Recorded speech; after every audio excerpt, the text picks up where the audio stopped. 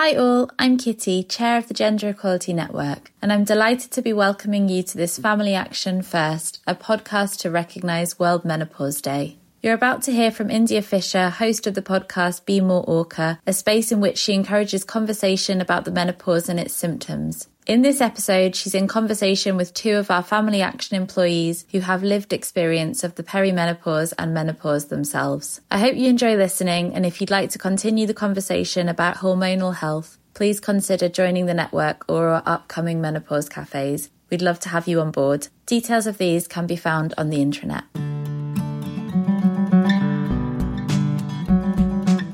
Hi, my name's India. This is Be More Orca, Buck the Menopause. Now, I'm not a medic, or an expert, or a celebrity. I'm just going through it myself. I was totally blindsided by my symptoms. I knew nothing about this stage of my life. And then I discovered neither did any of my friends. So I'm on a mission to find out everything I can, explore every avenue to help us manage our symptoms and get our lives back on track.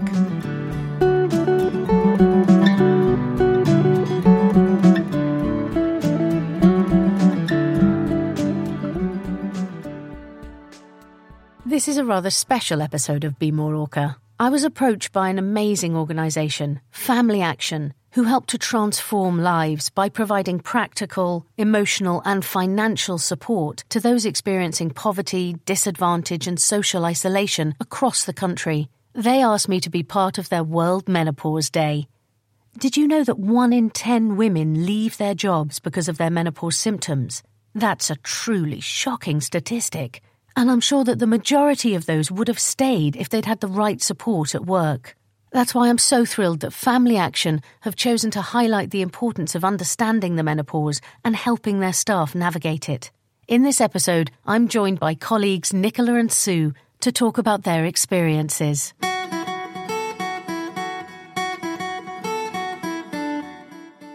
Thank you both so much for coming and talking to me today on World Menopause Day. I'm just going to get everyone to go around the room and say your name just so that people listening can put a voice to a name.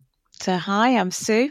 And hi, I'm Nicola. I really appreciate you coming and talking to me because it's so important that we do talk about this, isn't it? We have to get it out of the shadows and we need to tell other women what we're going through and tell friends and family what we're going through, because otherwise it's just something that you feel that you're going through alone. Did you feel that? Yes, I did. I felt very much alone in the symptoms of menopause, and particularly the relationship of the symptoms that I was feeling connected to previous medical complications that I'd had. You'd had a very difficult path to your menopause. You had hysterectomy first. Correct. Many years ago. So in my late 30s, I had a hysterectomy that put me into a surgical menopause phase. Was that overnight? I was okay for probably about 3 or 4 months post-surgery, and then really felt the demise in energy, lots of kind of gross muscle pain, so the tops of my legs, my back, almost like having permanent period pain,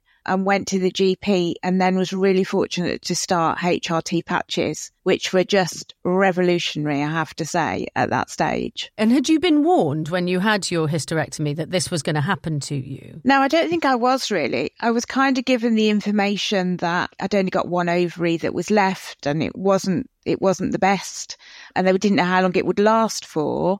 But actually then no real information around what I should be looking for, what that may feel like, how I would get support, what the sort of next phase was. And how the menopause was going to affect you, because in your late 30s, presumably the menopause wasn't even on your radar. I hadn't even given it a thought. I mean, it just didn't even, I think even when I went to the GP saying how I felt post-surgery, I hadn't connected it to menopause, to a surgical menopause. It was like, it was just the next phase of the surgery that I'd had. So I didn't think wider than I haven't got enough hormones in my body and I need topping up. And how long were you on HRT then when you went and got it post-surgery? So I'd been on HRT for about 10 years. And so post-hysterectomy, they were happy for you to go on HRT, and were you on estrogen patch? Yeah, I was on estrogen patches, and predominantly they were happy. So I was obviously really concerned around HRT, increased risk of cancer, all those things. And they were really good, actually. I'd been to see a genealogist. We'd looked at probabilities and all those things. And what she said to me was that actually, if you've had a hysterectomy in HRT, you're probably less likely because it's a controlled measure of hormone that's in your body. Whereas if you've got your ovaries that we don't know how much they're producing or not, and then putting HRT on top of it, is where there is potential for some people for complication. But actually, I was seen to be a lower risk. That's so interesting. And I presume you were on estrogen only? Yes, just estrogen. Because you didn't have a womb lining for the progesterone, which is not high risk really at all. It's very low risk. And so you were happy, you were on your HRT, you felt as though you'd got a handle on your symptoms. Yeah, life was good. Life was good. And for 10 years. And then you got hit with cancer. Yeah, then I was diagnosed with stage 4 rectal cancer.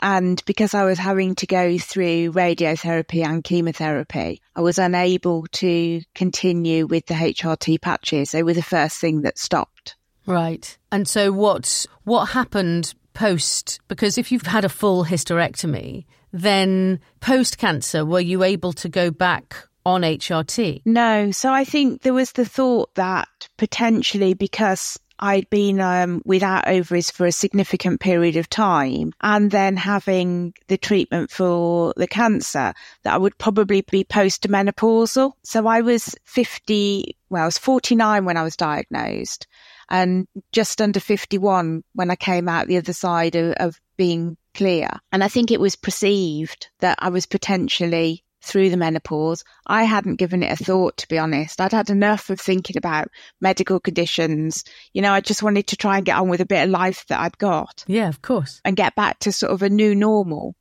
And then it wasn't too bad at all till probably about 18 months ago. And then now reflecting, I can see how the menopause had started to hit me again. And then about 6 months ago, really hit me like a bus. And I was like, oh my gosh, what's going on? What symptoms were the worst for you? What were you experiencing? So the symptoms that I was experiencing were very similar to that of chemotherapy. So fatigue, not tiredness, just huge fatigue, muscle pain, bone pain, fogginess, being really clumsy, being very forgetful, really itchy skin. I had a change in skin, a change in hair. And because I've had radiotherapy in my kind of vaginal area, the skin there obviously changes in menopause anyway. And the skin I've got there is secondary burn skin. So that was the thing that really just became too much for me. I was just like, this is just hideous. Agony. What on earth? Absolute agony, yeah. Were you able to differentiate between it being caused by the radiotherapy or actually this is now my menopause? Was it all interlinked in your head? It was all one mishmash of chaos in my brain, to be honest, because I think the whole thing around fear of, oh my gosh, what's happening? Am I poorly again? And then having a bit of a light bulb moment of, I wonder if this is menopause. So what made you have that light bulb moment then? It was conversation on the radio one morning. Yeah. And you suddenly went, oh, actually, I might not be out the other side of this yet. Yes. So there'd been some conversation on the radio in the morning and it was a random conversation between two radio presenters, one of whom is going through the menopause. And she'd just said around a few symptoms that she'd got. And I was like, hello, that could be me. So started to sort of explore the menopause then, probably for the first time, even though I'd been on the HRT for years, I'd not really connected it. I've never been bright thinking about it.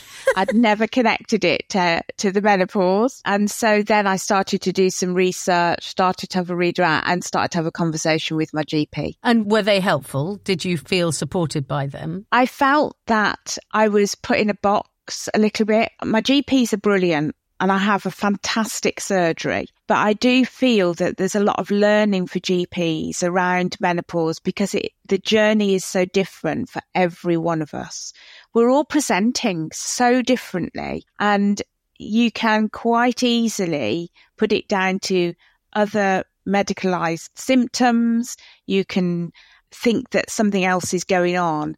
And when I had the conversation, she was like, oh no, you've had cancer, you can't have HRT. Even though your cancer was rectal cancer, so presumably not estrogen... Not estrogen fed. And there's quite a lot of research to back up that it's not an estrogen fed based cancer. And you would only be adding estrogen because you've had a full hysterectomy. So the cancer isn't going to be affected by adding just plain estrogen to your HRT, is it? No, but what they did agree eventually is that I could have estradiol gel, internal gel. But only topically, vaginally? Only topically, vaginal gel. But I have to say it has made a difference. It's made my skin tolerable. Has it helped with your other symptoms, though? Not really. Were you told why you weren't allowed a patch, to have it transdermally? Had cancer. Can't have the patch. Too high risk. Can't do that. And so I've had 2 or 3 conversations with 2 different GPs. And both of them are of the stance, I don't feel comfortable to do that as a GP. So we have ongoing conversations and we try alternative things in the background. And I'm either hoping that I'm pioneering for women that are coming behind me by having the conversations, or that I will come out the other side of the journey and not be in a position that I would need HRT. I don't feel like I'm anywhere there yet. Well, exactly. And it's so hard, isn't it? And Nicola, you had a really tough road into your menopause, and it started quite early for you as well, didn't it? Yeah. And I think that one of the things I feel needs to be sort of shouted out from the roofs is that we're all different. And there is this age bracket of menopausal women or perimenopausal women, and it starts at 44. Who said that? I know now, looking back at my journey, and it was the beginning of some brutal fertility conversations in my early to mid 30s. And I look back now and I think that was the beginning of my menopause or perimenopause. And that conversation was never had with me, even though I'd had genetic conversation and my mum and my grandma had both gone through it early. And I had to keep telling every single professional that was new to the narrative. I felt like I came with a T-shirt. So you knew that your mum and your grandmother had had early menopause. Well, how early? Well, grandma was 37 and mum can't remember, but she did say to me after I'd had my, I think, 5th or 6th miscarriage that I wasn't to mess about because she went in her 40s. Wow. That's the thing, isn't it? When you're battling, when you know your own body and you're battling against medical professionals saying, actually, we're not all this one size fits all. And you were saying that you felt that you'd had low estrogen all your life and you were battling with IVF and miscarriages. And I'm so sorry that you had so many miscarriages. And no one was, this could be an early menopause. No, sat with fertility specialists and not one person said this might be the reason. And I think that's been another thing that Sue mentioned. Loads of friends of I have spoken about, where it's always feels retrospective. So it's always like, oh, that's what that was. That makes sense now. That wasn't that. That wasn't the fact that it was this. It was that. So my first experience of a GP, and I have not had good experiences with GPs, unfortunately. She was determined, this female GP who was in her mid to late 40s, was determined I was depressed. It was almost like she was trying to convince me that I was depressed and that I needed to leave that surgery with antidepressants.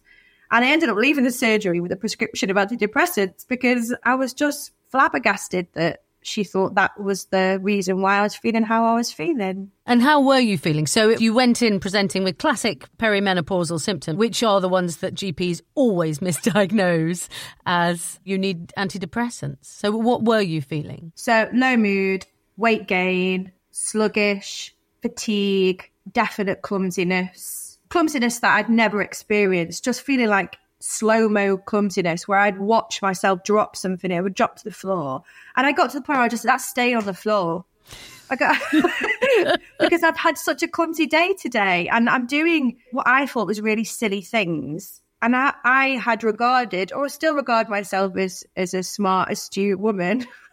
but doing really silly things. And it's really frustrating. And I'd explained this to the GP in that moment, and still it was, well, we're going to GAD7 you and this. Yeah, no, right. Antidepressant, see you later. Yeah, we're all shaking our heads. And the idea that we all sit here saying, well, actually, we're all unique, but we've all just said the same thing. Fatigue, clumsiness, low mood, brain fog. And you think, actually, surely GPs, if they're having women coming into their surgery saying this thing time and time again, it doesn't take much to join the dots, does it? And say, actually, all right, you may be only in your 30s, but that doesn't mean that this isn't what's happening to you. And so Nicola, you didn't go down the IVF route in the end, did you? No, I made a conscious decision for myself. That was a lot of pain over years and years of trying, and I just didn't like the idea. My body already felt, and I feel like it was menopause symptoms, but my body felt alien to me, and I'd fallen out with it, and I needed to get me and my body back together. And it was a really difficult time, but that was a decision I made. And then, good news that comes with these things. I did have a baby, and she's amazing, and she's a miracle, and I love her. Although I disliked her this morning. Yeah, I had one of those mornings too. I slammed the door on the boys as they left for school going, oh. And I think that's another thing is rage. Like, I do think that I am a passionate person anyway, but sometimes that rage thing has really affected me and my family, and I've had to sort of reflect again and apologize for it. But I just think women are always apologizing for who we are and what we do and what we go through. And I'm sick of apologizing, to be honest. Yeah, absolutely. I'm sick of being the butt of everybody's jokes. Oh. Does anybody know where my car keys are? Oh, it's Mom. Try the fridge, And I'm just like, do you realise how disempowering those sorts of comments are when you already feel at quite a low ebb? I feel like I'm bubbling above not coping all of the time. It's a fine line, and I've got a professional job. I'm an intelligent woman. 12 months ago, I did a postgrad, and I just feel like I've lost all of that cognitive ability to function normally. If I fall over once a week, I fall over 5 times a week. And I'm just like, I spend my whole time saying, for God's sake, Susan, get a grip of yourself. That doesn't help with the kind of rising panic and anxious thoughts and feelings that you sit with every minute of the day, along with sleep deprivation and everything else. Anxiety is one that's bubbled up with me recently, like properly waking up feeling like something really awful is going to happen. Yeah. And I've never been an anxious person. And that's something that's definitely coming up for me now. We're impacting all the neuroscience of the brain. So that kind of feeling of doom is around dopamine. Part of the feeling of menopause for me is about not feeling like I've got enough dopamine or not enough positive dopamine, because there's 2 types. And so if you've got a lot of negative dopamine, flight, fright, cortisol, that feeling of doom is overpowering. So making sure that you're doing things around achievement and planning for fun and making sure that you're achieving and recognizing daily achievements, not fell over today. Yes, I'll take that one. It's really important part of the journey of the beautiful menopausal train. And I was going to say, though, I think because you were going, I just feel as though I'm not really coping, I'm just above water. But then you said, but I did a postgrad a year ago. You're like, well, you're obviously coping pretty well. And that was a year ago. It definitely wouldn't be today. I can't even get the title of the postgrad out today, let alone do it. And Nicola, do you feel though you've become less confident? 100% less confident. It's horrible. I'm a performing arts student by rule of thumb, and all of my friends will tell you I'm the first to speak up and the first to get on the dance floor and everything else. And I think physical changes has been the hardest for me to embrace. And I'm not about the patriarchy, and all that. Of course, we could go down and that's a different podcast, that's an entirely right? different podcast. Yeah. Well, I'll do that one after.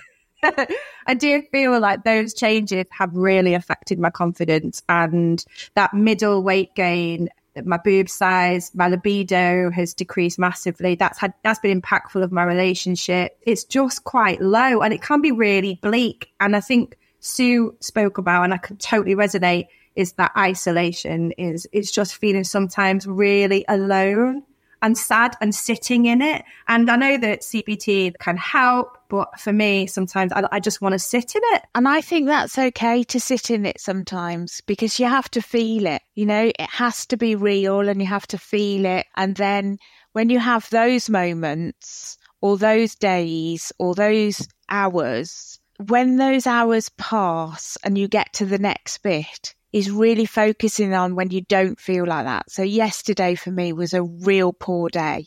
I could have just sat and cried yesterday. And it came to 7:00 and I normally go to Zumba on a Tuesday night. And all I wanted to do was get into bed and put the covers over my head. I don't want to look at anybody. I don't want to answer a phone. I just don't want to know about the world. But being able to know in my head that doing exercise when I don't want to do it is when it's going to have the most positive impact. I made myself, and my husband is like my buddy, and he's like, come on, you know that you're going to feel better. You know, he's got my trainers there ready, those sorts of things. By the time I went to bed, I was in a much better space, which has enabled me today to be back on track. So I think driving the roller coasters, okay, Nicola, it's okay to sit in that, because if you don't sit in it and acknowledge it and feel it, you don't recognise the difference when you have a good day. Yeah. And the good days hopefully will get more. So Nicola was mentioning, Sue, you do CBT, cognitive behavioural therapy, and you've been using that to massively help yourself, because neither of you are on HRT, are you? Nicola, you went on HRT for a time, but it had a bad effect on you, did it? Oh, yeah, it increased my symptoms. Yeah. I mean, I had to fight for the HRT patch, by the way, once I'd stomped back in, once I got my confidence back to go, I don't want you antidepressants. I'm not depressed.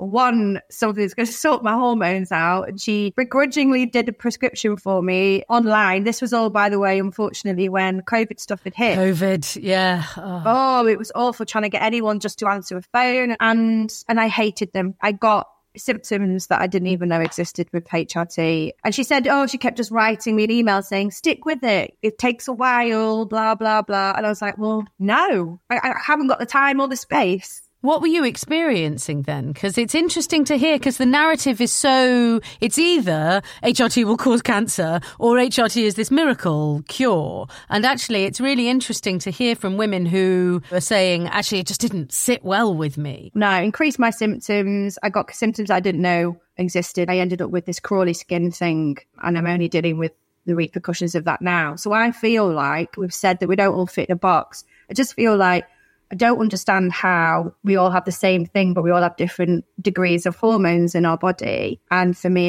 it sent me under massively. And it also didn't help that when things reopened, I had a HRT patch in and I went to a swimming sauna place.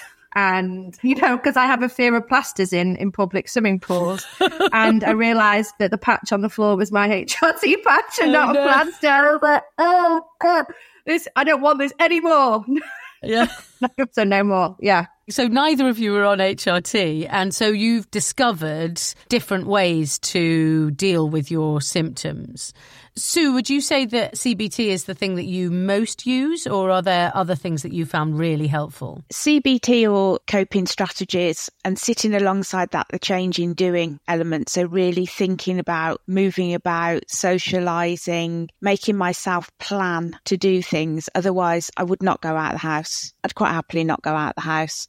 Making sure that I'm out in the fresh air, so getting lots of serotonin, but really recognising the serotonin. So I've taken a really keen interest in neuroscience and how neuroscience and positive hormones of the brain really enable us and maintain our well-being. So, we're coming into the winter months, which when you've got menopause is another little layer of beautifulness.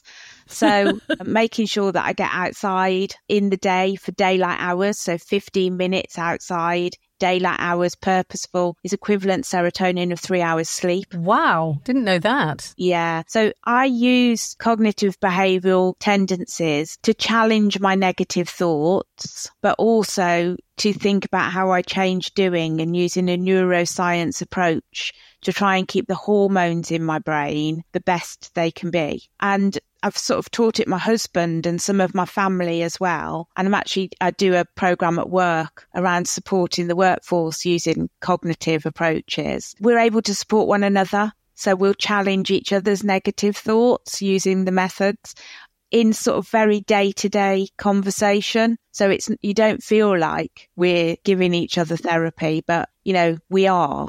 But in a really kind of universal, every household approach. Yeah, that's really lovely, because that's what we all need as well, isn't it? That feeling of support and not feeling that we're alone in this. Yeah. Because I think that's what affected me the most. I just felt that no one else was experiencing what I was experiencing. And that's why I wanted to start this podcast, because I was like, I'm determined to find out. I can't be the only one. That's very similar to anybody that is having sort of mental health disruptions as well. When we speak to young people about their mental health, they'll say, well, I didn't realise other people felt that way. Yeah. And then it's not until you start to have conversations or you start to explore. I ended up having a really impromptu conversation at work that has really led to kind of me gaining momentum about thinking about my menopause journey, but also how do we support others in the workplace in their menopause journey. And have you felt supported in your workplace? I think more recently it's become more topical.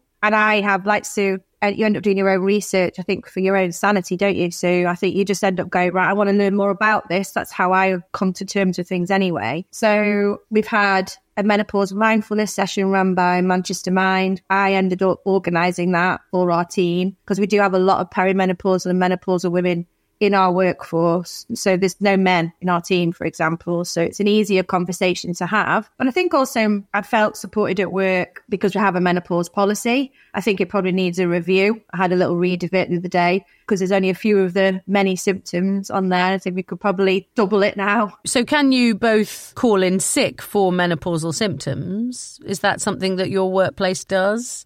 I did a conversation with a wonderful police officer, Natalie, who had a traffic light system of this is a green day, this is an amber day, as in I'm dropping things, and this is a red day, as in I want to just be under a duvet, please. Is that something that you think you could implement in your workplaces? I think it's something that we could probably influence, isn't it, Nicola? I think the conversation is very receptive in the organisation at the moment. I can see that we are having movement. It's definitely back on the agenda. Even just doing this podcast, that's a fabulous new way of communicating for us to the wider workforce in the organisation. But also we are launching our first menopause cafe. We're revisiting the policy, but that menopause cafe can influence what goes on. The purpose of the Menopause Cafe, which we're going to launch today on World Menopause Day, which is brilliant, is that it's providing a psychological safe space for women who, or anyone really, that is experiencing perimenopausal, menopausal, or is living with somebody that is going through that process. I ended up having a very impromptu menopause cafe on a service visit one day in Leeds, which kind of led me to think, actually, we should be doing this wider in the organisation. And there were some much younger staff sat round the table with us. But then they were saying, oh my God, I can see this in my mum. That's my mum. And that's so useful, isn't it? Because it's the idea that you're either going through it or you know someone and love someone who's going through it, or you will be going through it. It affects us all. It's not this idea that it's just niche for women of a certain age. And so how does the Menopause Cafe work then? How would Nicola, because you're up in Manchester, aren't you, Nicola? Yeah.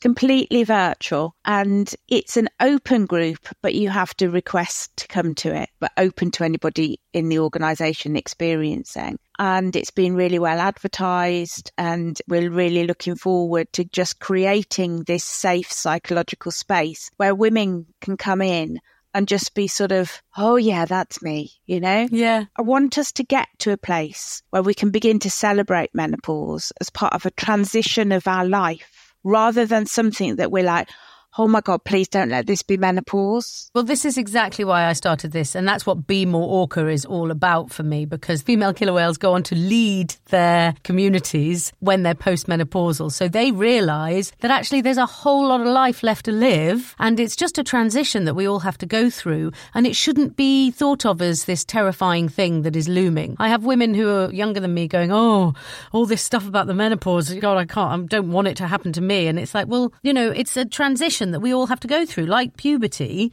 and actually life out the other side. If we know what we're dealing with, I think that's the thing, isn't it? It's the scariness of what's going on with me. If we know what we're dealing with, then life out the other side can be great. And Nicola, is this something that the Menopause Cafe, is that something that you would use, do you think? Well, I've accepted the invitation at the moment, but I think one of the problems that we do have with work is just work, isn't it? Yeah. So it's a balance to try and find the time, I think. It's within work hours, is it? It is at the moment, but again, that's something that we want to be able to take the wishes and feelings of those that access it or don't. But actually, just by accepting, Nicola, it puts you into the chat zone. So you've got this chat facility that actually we could think about something like a traffic light system where any of us can just drop into the chat. Oh my God, this is such a red day. How am I going to get through this? And you've got instant connectivity to other people who are feeling that way, trying to reduce the loneliness that is a side piece of the menopause, because I think that was probably my first sign. I experienced loneliness for the first time in my life, and recognizing how painful that is. And even now, just talking about it and sort of linking back sensory to it, I could quite easily cry because it is such a huge emotion. And I don't want anybody, whether they're going through the menopause or otherwise, to feel lonely. So part of my role across the organisation is building connectivity, and that doesn't just need to be through practice.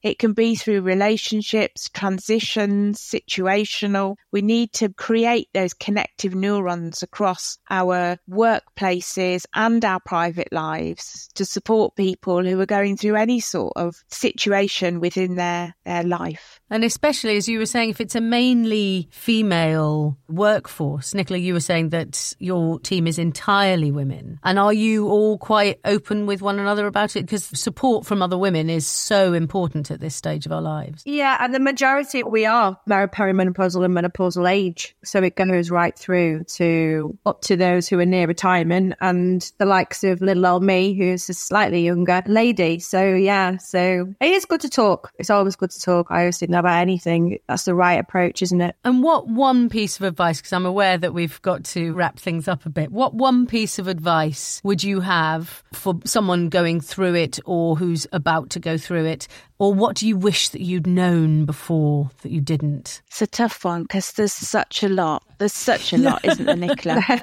Yeah. I think definitely talking, doing some research, and having conversations, not necessarily even with medical people, but just having conversations. And I think for me, my saviour is I've brought my husband on the journey with me, whether he's wanted to or not. But, educating him, and I think that's a piece of the menopause we mustn't forget, is how we support our men to support us and help us to go through the journey where we can. I think the only advice I would give is do your research. We have got it out there now. It's open, and go along with it with your GP. When you go to your GP, take that with you and do stand your ground and be confident with your own body, be intuitive with it. And yeah, like Sue said, make sure it's a healthy approach mentally and physically. That's helped me massively. Yeah, I think you both are very keen on your exercise, nutrition, aren't you? And I think those are the pillars that we all have to cling to during this rocky time. Well, I'm so grateful to you both for coming and talking to me today, because it's really important, as we're all saying, that everyone just talks about what we're going through, and then it's not left in the shadows, is it? Menopause needs to be out there. Definitely. Thank you both so much. Thank you. Lovely. Thanks, India.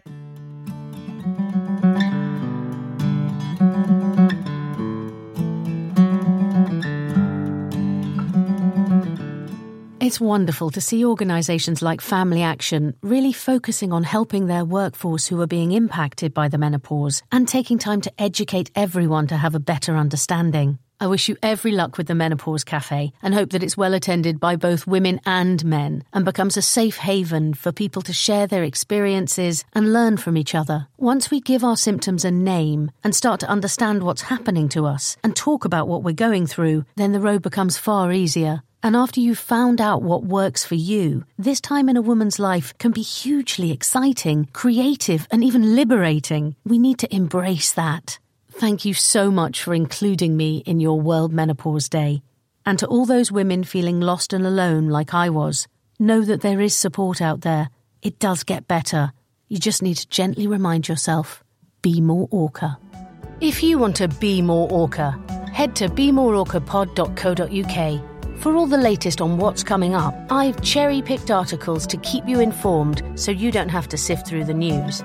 And become a member. Tell me what matters to you and what questions you want answering. Help shape the pod and help other women just like you, so we never have to feel like we're going it alone again.